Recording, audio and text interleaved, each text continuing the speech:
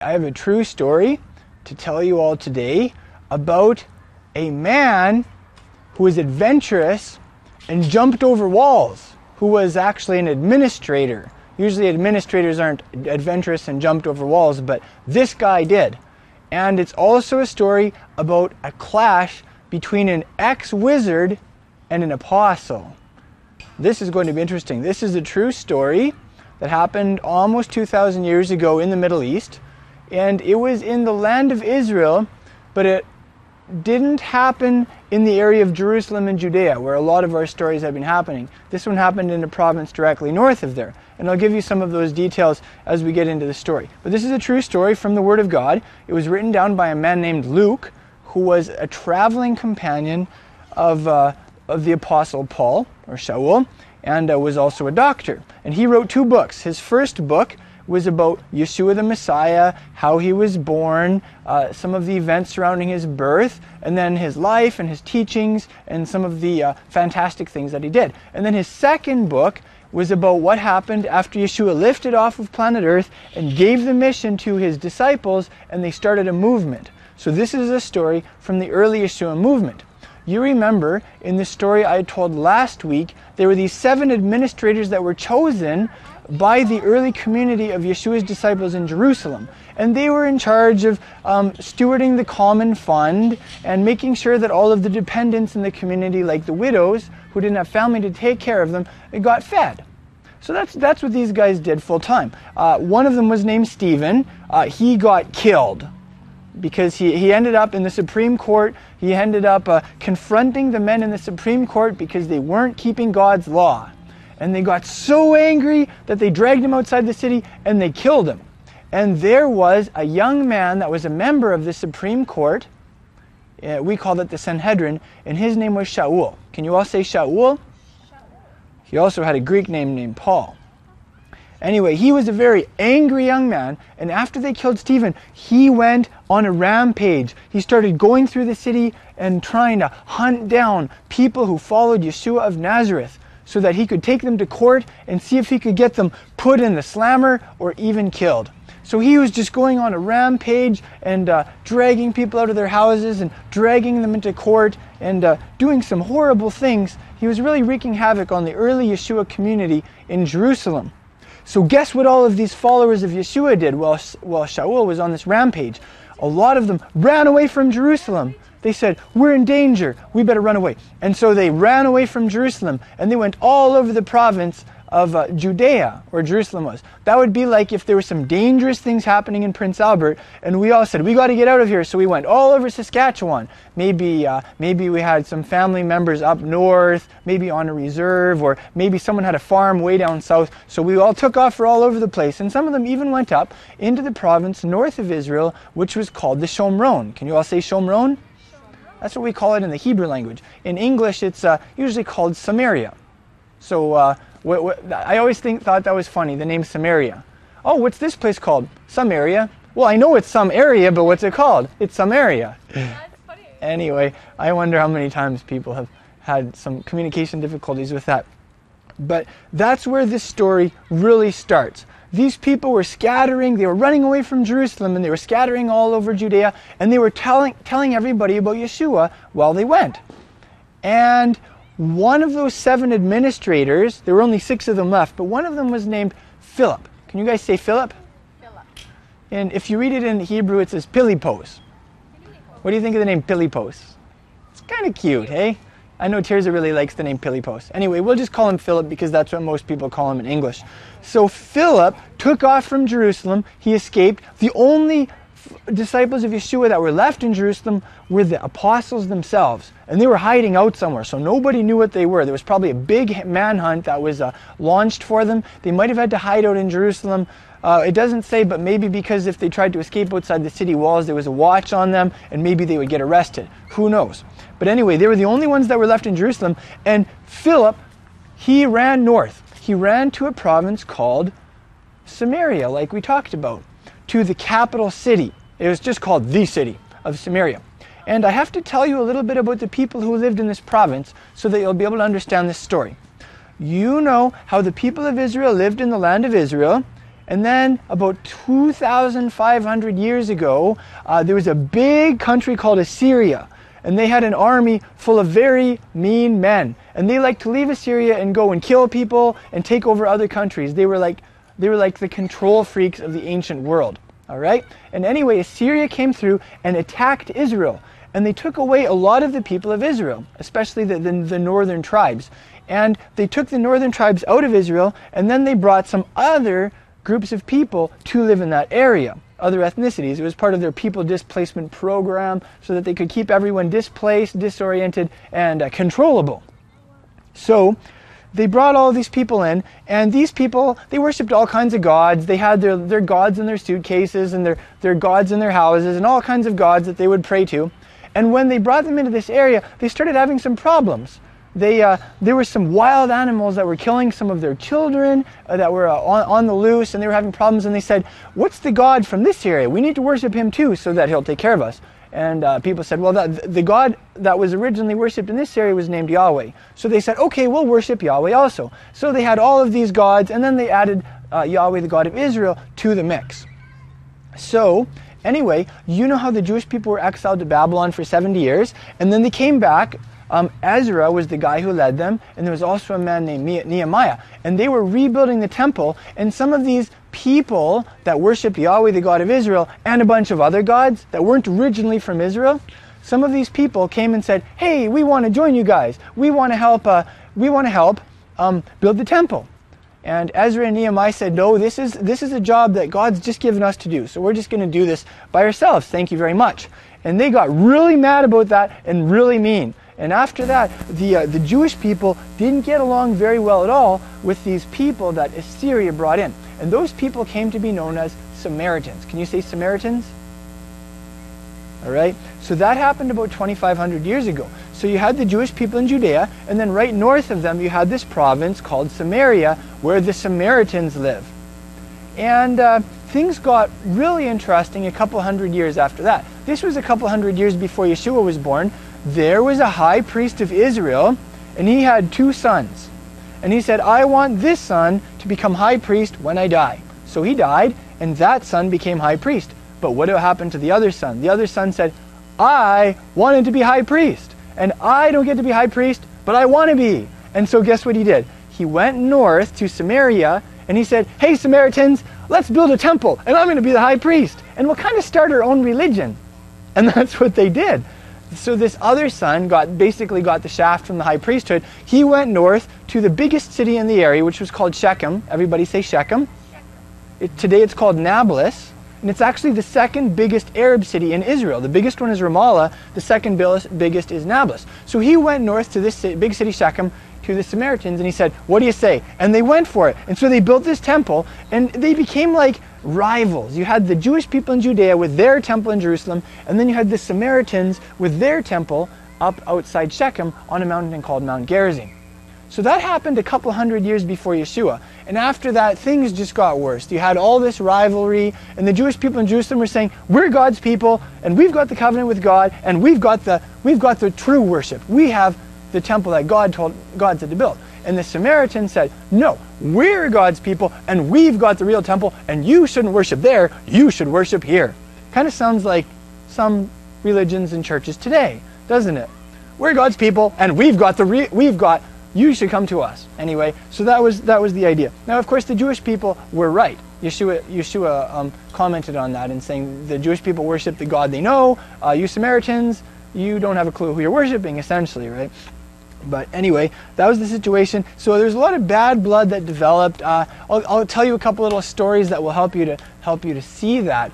The Jewish people had a calendar where the month would start when that first sliver of the new moon was sighted. And so when they sighted that in Jerusalem, the Supreme Court would say, all right, it's the new month, notify the whole country. And the way they would notify the whole country is by lighting like big bonfires on hilltops. So they would light the bonfire, and they could see the bonfire 5 or 10 miles from there on another hilltop, so they would light one, and that's how they would spread the message that it was the new month. And they had to be able to do that for some business reasons, economic reasons, that kind of stuff, right? So it was pretty important.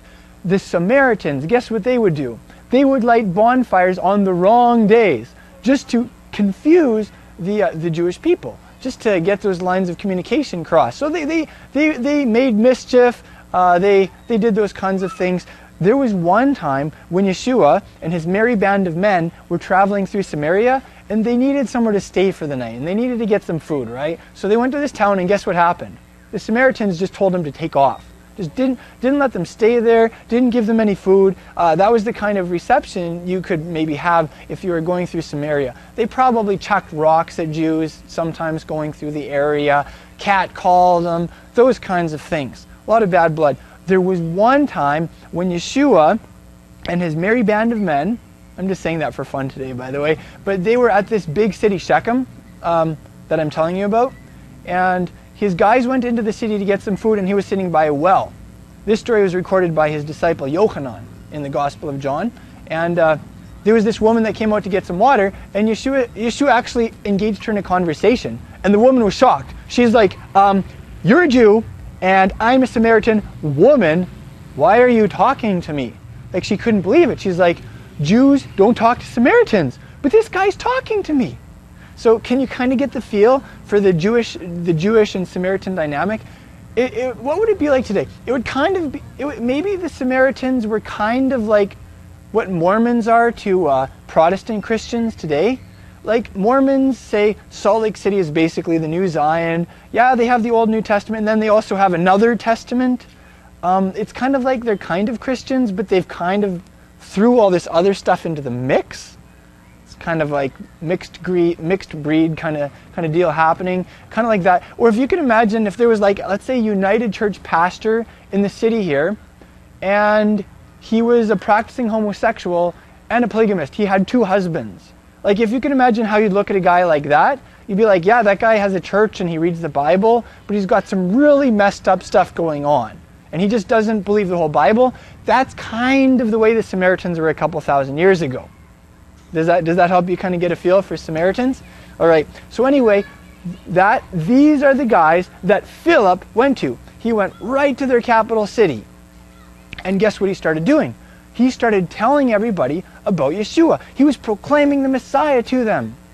And he wasn't just doing a lot of talking, he was doing some very powerful things that got everyone's attention also. There were some paraplegics and some quadriplegics in that city.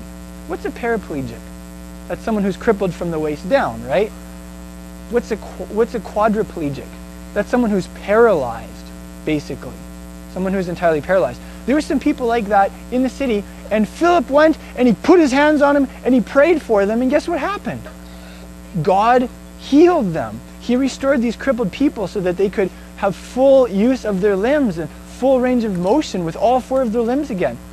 And when Philip did that, not just talking about this guy, Yeshua, who's supposedly the Messiah, but when he healed several people who were paraplegics and quadriplegics, like, there was just joy that just tore through the city. People were so happy to see these people healed.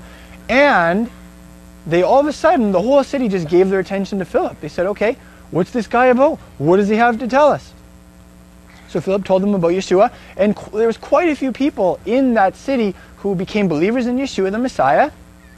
And what did Philip do right away? He took them down to the water and he dunked them in the water. He immersed them as a sign that they believed in Yeshua. They were committed disciples.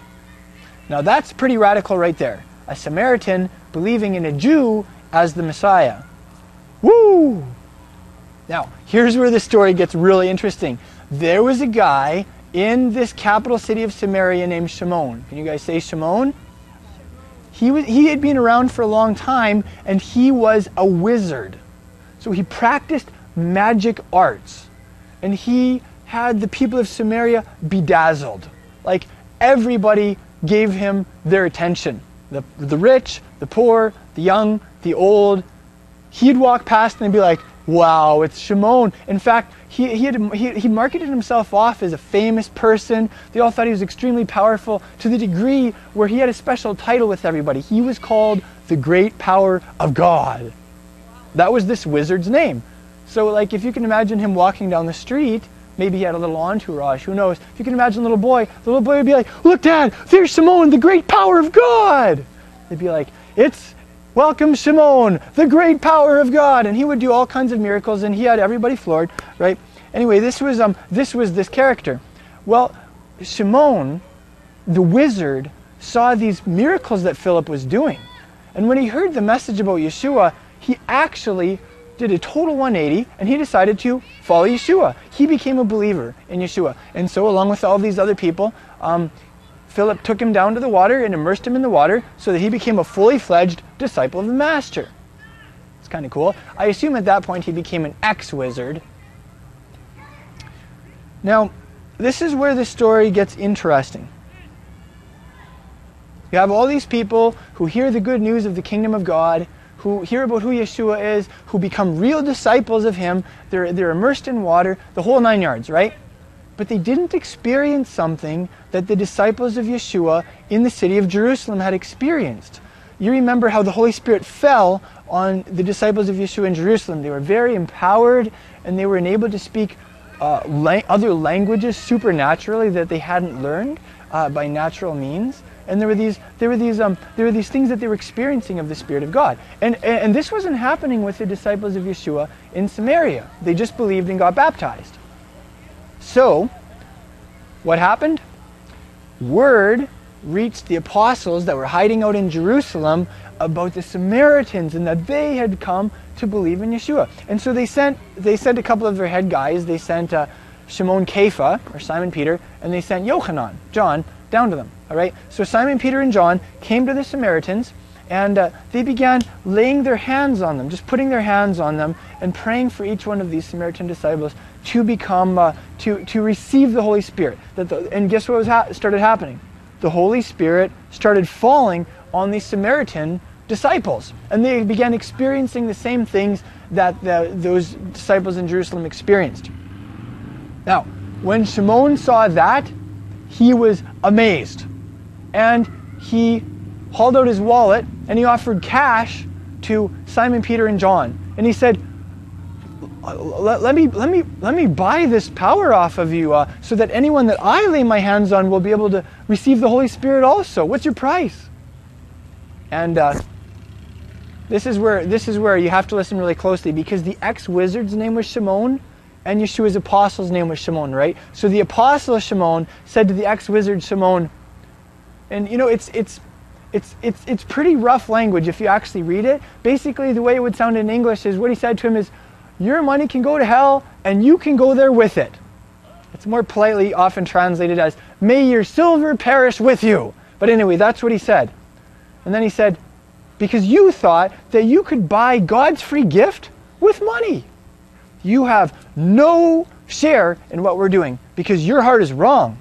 And you should repent. And you should pray to the Master that if possible, he'll forgive you. Because I can see that you still have bitter rebelliousness in you. And you're still controlled by injustice. That's what Shimon the Apostle said to Shimon the ex-wizard. And Shimon, the story ends with Shimon the ex-wizard saying, pray to the Master yourselves for me so that none of these things that you've said will happen to me.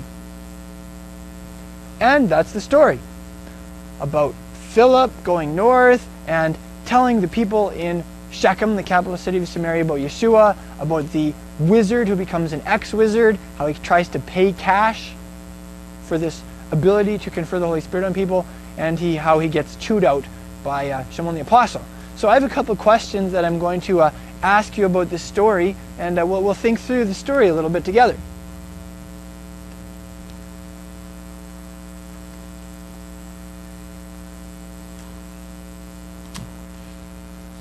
So, my first question about the story that we can think about is, what do you like about this story?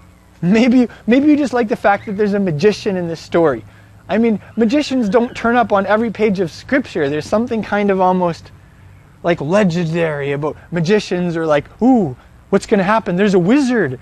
And obviously in the story, there was some pretty incredible things. Anyway, maybe you like that. Maybe you like the fact that Samaritans, like these mean people, these bad dudes, these rejects, became disciples. That's pretty fantastic. Maybe you like the fact that Shaul was trying to snuff out this movement, and they ended up just growing more and getting more powerful. It's like, oh, that didn't work. Maybe you like how Philip, this administrator, you probably noticed this, but most administrators aren't super exciting or adventurous people. Like if you're an administrator or a manager, it's probably because you're just pretty solid, even-keeled, balanced. You keep things going the same, right? Maybe you like that this administrator totally jumped the wall of his job description and ended up going to this capital city of like a bunch of rejects and changing the city. That's pretty fantastic. Maybe you like how Shimon the apostle like chewed out Shimon the ex-wizard. Maybe you like how blunt he was. If you're a blunt person, maybe you're like, yeah, give it to him, tell it to him the way he is. Here's another question. Is there anything about this story that bothers you? Or maybe that's something that bothers you, that Shimon was so blunt. He really didn't mince his words. If you read it, it's some pretty strong language. Maybe that's something that bothers you. How could he be so unkind or insensitive or not gentle with poor Shimon the ex-wizard? Maybe that bothered you about the story. Maybe it kind of made you sad that Shimon the ex-wizard had a relapse. Sounds like he kind of temporarily went back to a certain mindset, or thinking that this was some kind of a cash deal or something. Maybe that bothered you. Maybe it bothered you that the Holy Spirit didn't show up when these disciples became disciples. Maybe you thought, well, what happened to the priesthood of all believers?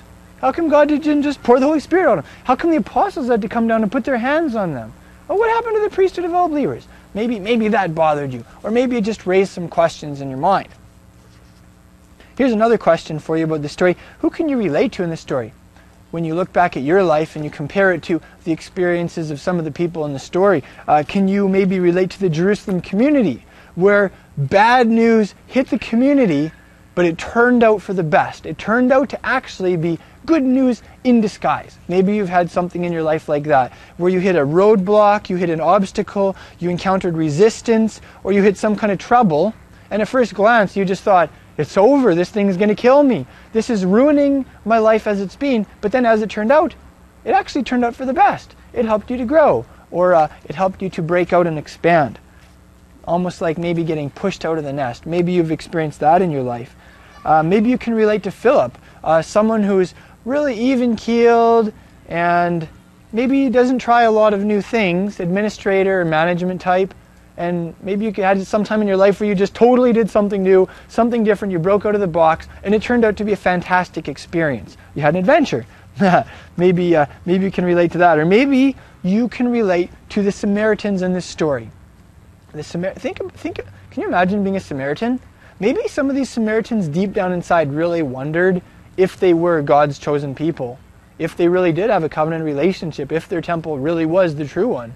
I mean, for crying out loud, these people only built the temple a couple centuries before that. It's really hard to obscure that kind of history in the course of only a couple hundred years. So maybe deep down inside, some of them knew, you know what? We're just fooling around. We're messing with God. We've got a big pride thing going. We're rejects. We're not loved. Maybe that's how some of the Samaritans felt. And could you imagine being one of those Samaritans and having Philip come to you and say, God is inviting you into a covenant relationship with Him. He loves you. He wants you to come to Him. And it doesn't even mean that you have to come to Jerusalem and worship. You can worship Him anywhere. Can you imagine that? Can you imagine like being a Samaritan and being told God loves you so much that He sent the Messiah to die for your sins so that you can live, so that you can go free, so that you can be forgiven, so that you can be reconciled to the true God? Wow. It's like all of a sudden, you go from being unloved to being loved. You go from being a reject to being accepted. You go from being on the outside to being on the inside. Wow, maybe you can relate to that in your life. The experience that those Samaritan disciples had. Maybe you can relate to Shimon the ex-wizard. Maybe you've had some time in your life where you had become a follower of Yeshua and you were learning the Word, but you had a past and you had certain horrible habits from your old life. Maybe you had habitual sin or something, or addiction, or whatever the case may be. And after you became a believer, you had a relapse. We see in the story Shimon, the ex-magician, had a relapse. Maybe you can relate to that at some point in your life. Or maybe you can relate to Shimon, the apostle, and you had some point in your life when you had to confront someone on sin, when you had to rebuke someone because they were just totally in the wrong, and you had to clear the air and make it very obvious that these people were not people that you were associated with. Maybe you can relate to that uncomfortable situation that Shimon the Apostle had there. So those are the main characters in this story, and hopefully we can relate to at least one of them and really see ourselves as being part of this story. The last couple of questions here I want to think about is what does this story teach us about people and about ourselves and the world around us, and then also what does this story tell us about Yeshua the Messiah, who's the star of the story, like he is of every story. Here are a couple of things that I noticed about what this story teaches us about people. One thing this story teaches us is that we will encounter crises, trouble will hit, and it will disrupt our status quo, it will change our lives, and we can either crumple and go belly up, or we can respond to it in such a manner that it will enable us to grow, to break out of the mold, to expand. That's one thing that this story teaches us. And that's very true for us as a community of disciples. It's true if you're a business owner, an employer, or an employee. It's true in relationships. It's true in our personal lives and so many things. It's very true that crises and trouble can and even full-on attacks from other people can be your best friend if you respond to them correctly. Another thing this story teaches us is that you just can't pigeonhole people. Philip was an administrator. He took care of money. He made sure that people were fed. He just took care of practical stuff. But you couldn't pigeonhole the guy, because as it turns out, he breaks out of the mold, he goes up to this big capital city, and he starts a revolution. So the guy goes from an administrator to a revolutionary. And just look at the people in your neighborhood, look at your family members, people that maybe you would pigeonhole and say, this person is this way and they're always going to act that way and they're never going to be any different. And just remind yourself, that's not true. People will surprise you. They can surprise you. People can change. And look for that in people. And look for that in yourself too. If you maybe have some dream in your heart that maybe God has placed there, and you think to yourself, I couldn't do that. I'm not that kind of a person. I've never done anything like that. Maybe you haven't done anything like that. But Philip never started a revolution either. But that didn't stop him from starting a revolution. So if you have a dream maybe that God's given you and you've just never done something like that before, go for it anyway. Pull a Philip on that one. That's something that we learned from this story. Another thing we learned from the story, and this is kind of related, is that you are bigger than your job. Philip had a job description. He took care of funds. He made sure that people were fed. He managed things. But did you notice that Philip, when he had to flee Jerusalem, he didn't say, well, I guess I'll just go to another city and try and get a job like my old job. No, he was bigger than his job. Very, very often in conversation, if you meet someone, it doesn't take long before you talk about what you do. And very often, that's what you are.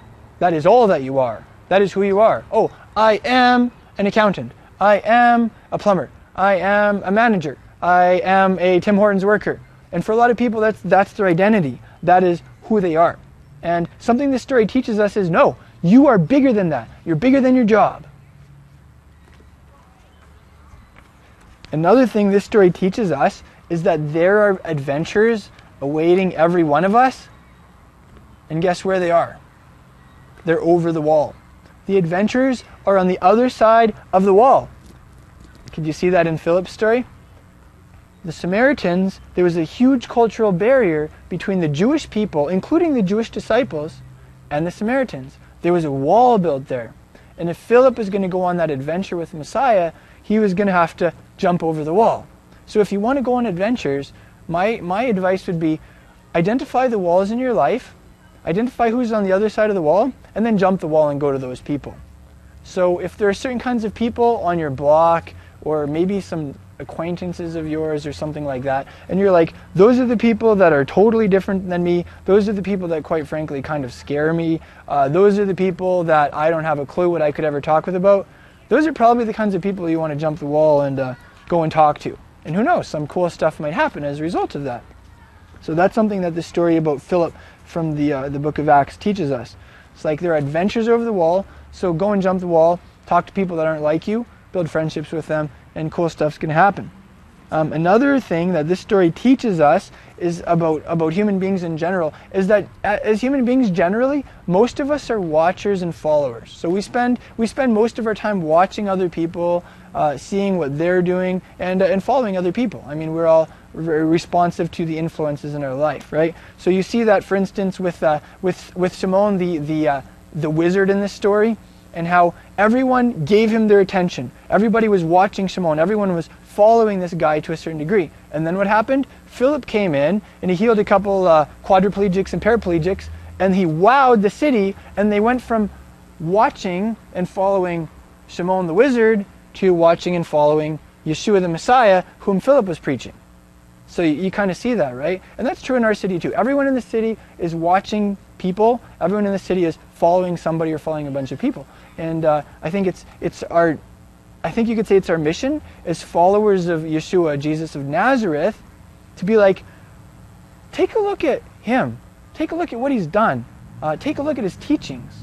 And you know, obviously as followers of him, that's what we do. We're looking at him, we're following him, right? And I mean, man, you look at our world and there's so many things vying for our attention too, eh? So you see that in this story. Hey, how's it going? Good, man. Yeah, just telling a story and sharing some stuff that I figure from it, so welcome. Yeah, cool. Another thing that this story teaches us about us as human beings is it's very hard for us to just accept something as a gift. It's very hard for us often to receive. Some of us are more giver types, so we feel like maybe we have people in our lives that depend on us or people that need us. Maybe in our job situation, we're constantly helping other people or those kinds of things. So that's something we see in the story. Very often we're like that, and it's hard for us. Kirsty, do you want to leave that alone for now? Thanks, cutie.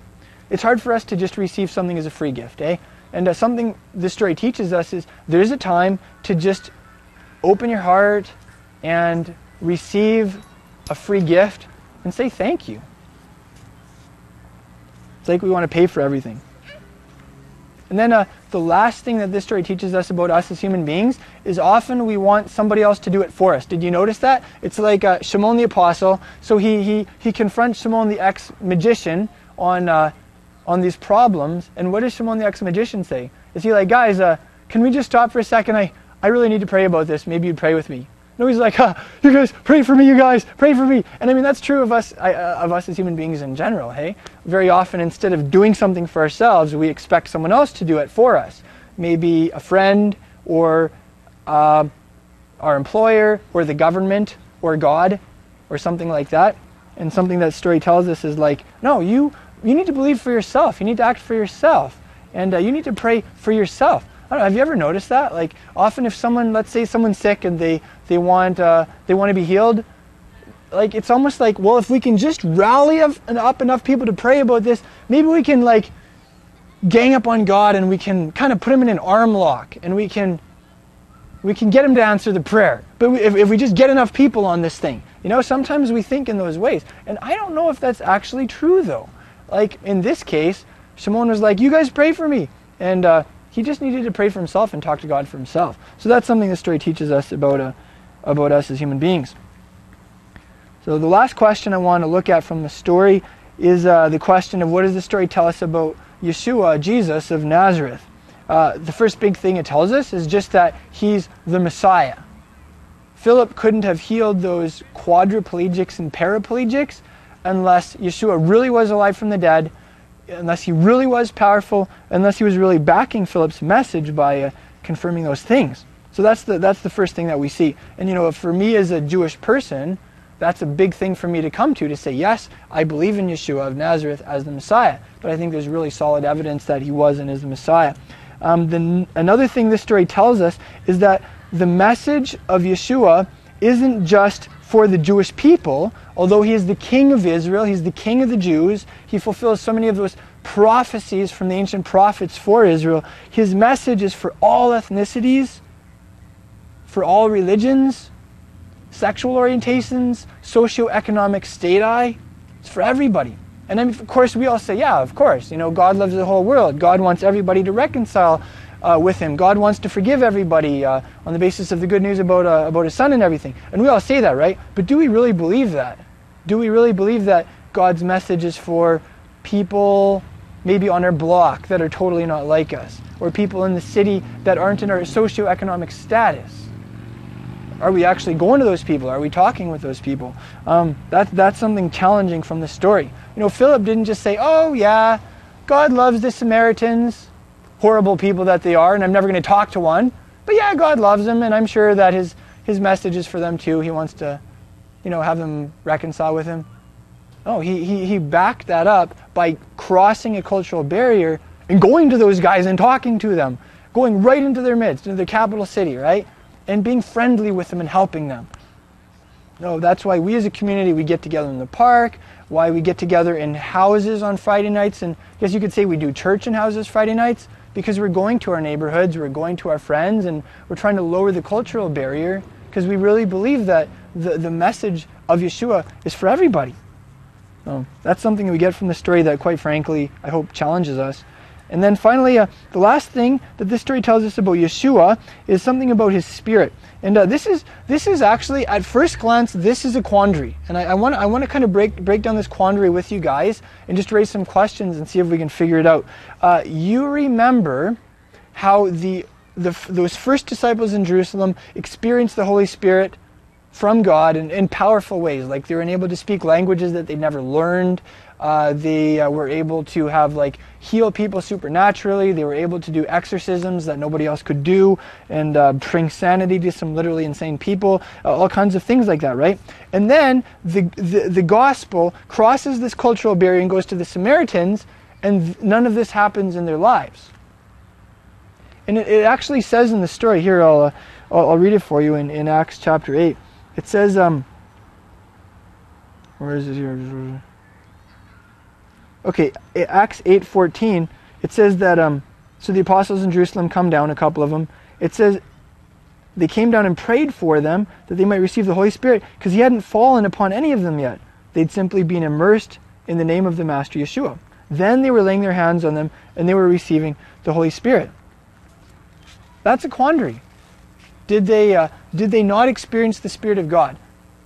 Because I'll think of a couple of scriptures here. You remember Paul wrote, nobody can say Jesus is Lord, Yeshua is the Master, he's the boss, and live their lives to back that up, except by God's Spirit. That takes the Spirit of God to change your heart, right? Because we all just want to do our own thing and we're totally independent, and it's kind of hard to believe in a guy you can't even see. So that kind of takes the Spirit of God. You remember that, right? But these Samaritans said, yes, Yeshua is the Master, and we're going to follow him, even though he's a Jew, and we hate Jews. Was that the Spirit of God? I think that would have had to be, yeah, because that just doesn't happen normally. There's also a passage where Paul said that every believer becomes part of the body of Messiah, and it's like you're submersed into the Spirit of God, and that's how you become part of the body of Messiah. And every believer experiences that. So we can, I think we could safely assume, yes, those Samaritan disciples, they had experienced the Spirit of God, and that's how they came to faith and stuff. But why does it say the Holy Spirit hadn't fallen on them? Why does it say there was still something more for them to experience? Can you hear the quandary there? It's a very puzzling thing, actually. Here's my theory. I'll share with you my theory. My theory is when someone becomes a believer in Yeshua, God's Spirit comes into them and begins changing them from the inside out and empowering them to do his will and to accomplish the mission that God has for them. All of those things, right? It's like he makes us new people. But there's also more available to being empowered, to being filled right up, to having supernatural dynamics at work through you, that kind of stuff. Here's an example. Remember when Yeshua was raised from the dead? And he appeared to his disciples when they were behind locked doors, and they totally freaked out, and he said shalom to them, which is cool. And then he breathed on them and he said, receive the Holy Spirit. Did they receive the Holy Spirit when he said that? My guess is that they did.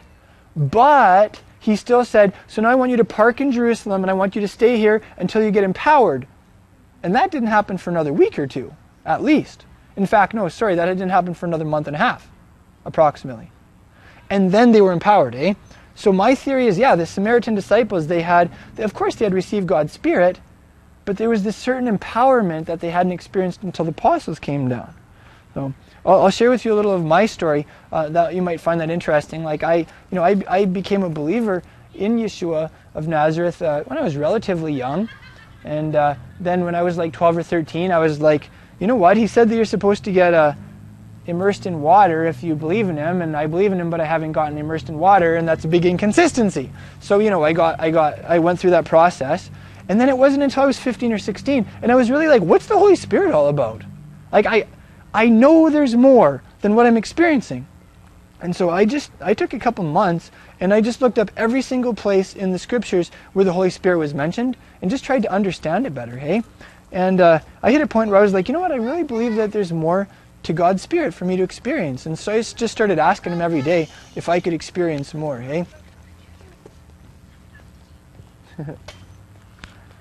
And that actually like was a real turning point in my life. I used to have a paper out, right? And I would just like deliver newspapers, and I'd spend some time talking to God and praying and stuff. And like, I don't know, it just kind of took off for me. Like God became so real to me after I spent those couple of months just studying about the Holy Spirit and asking him for more, because I believe there was more. Like he became so vivid to me. Like I can't even describe it. And like I would read this book and it would like leap off the page. And it was like, it gripped me. And I don't know, I can't even describe it. It got really exciting. And that's where like my discipleship really took off, right? But that's my experience, that yeah, I had received God's Spirit, but there was more that he had for me.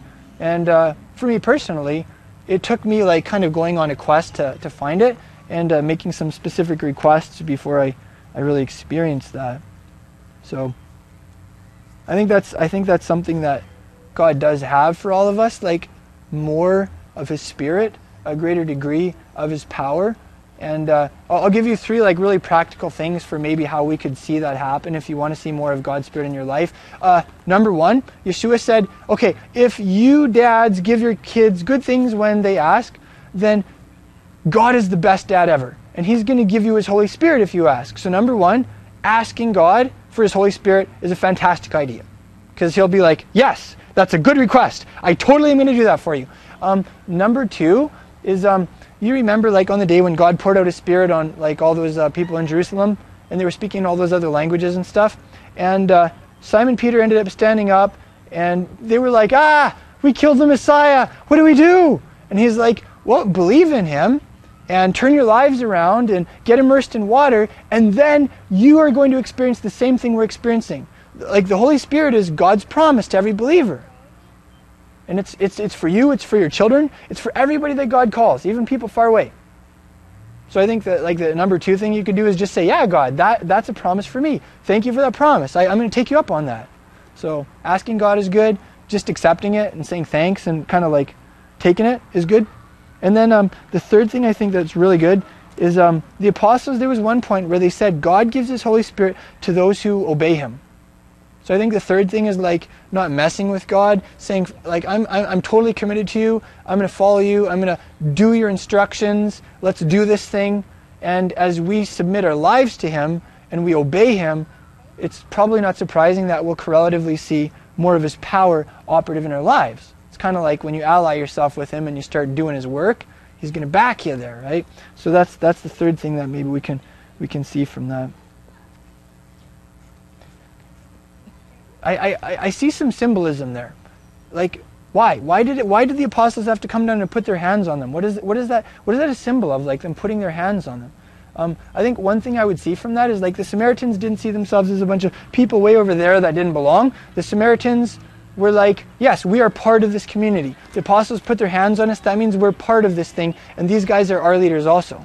And I think that's a really good thing that we can look at today. Like we can be like, yes, the Messiah is totally our leader, and we're following him, and he's our ultimate authority. But we also take his apostles really seriously. So the apostles wrote some stuff in here. We take that seriously.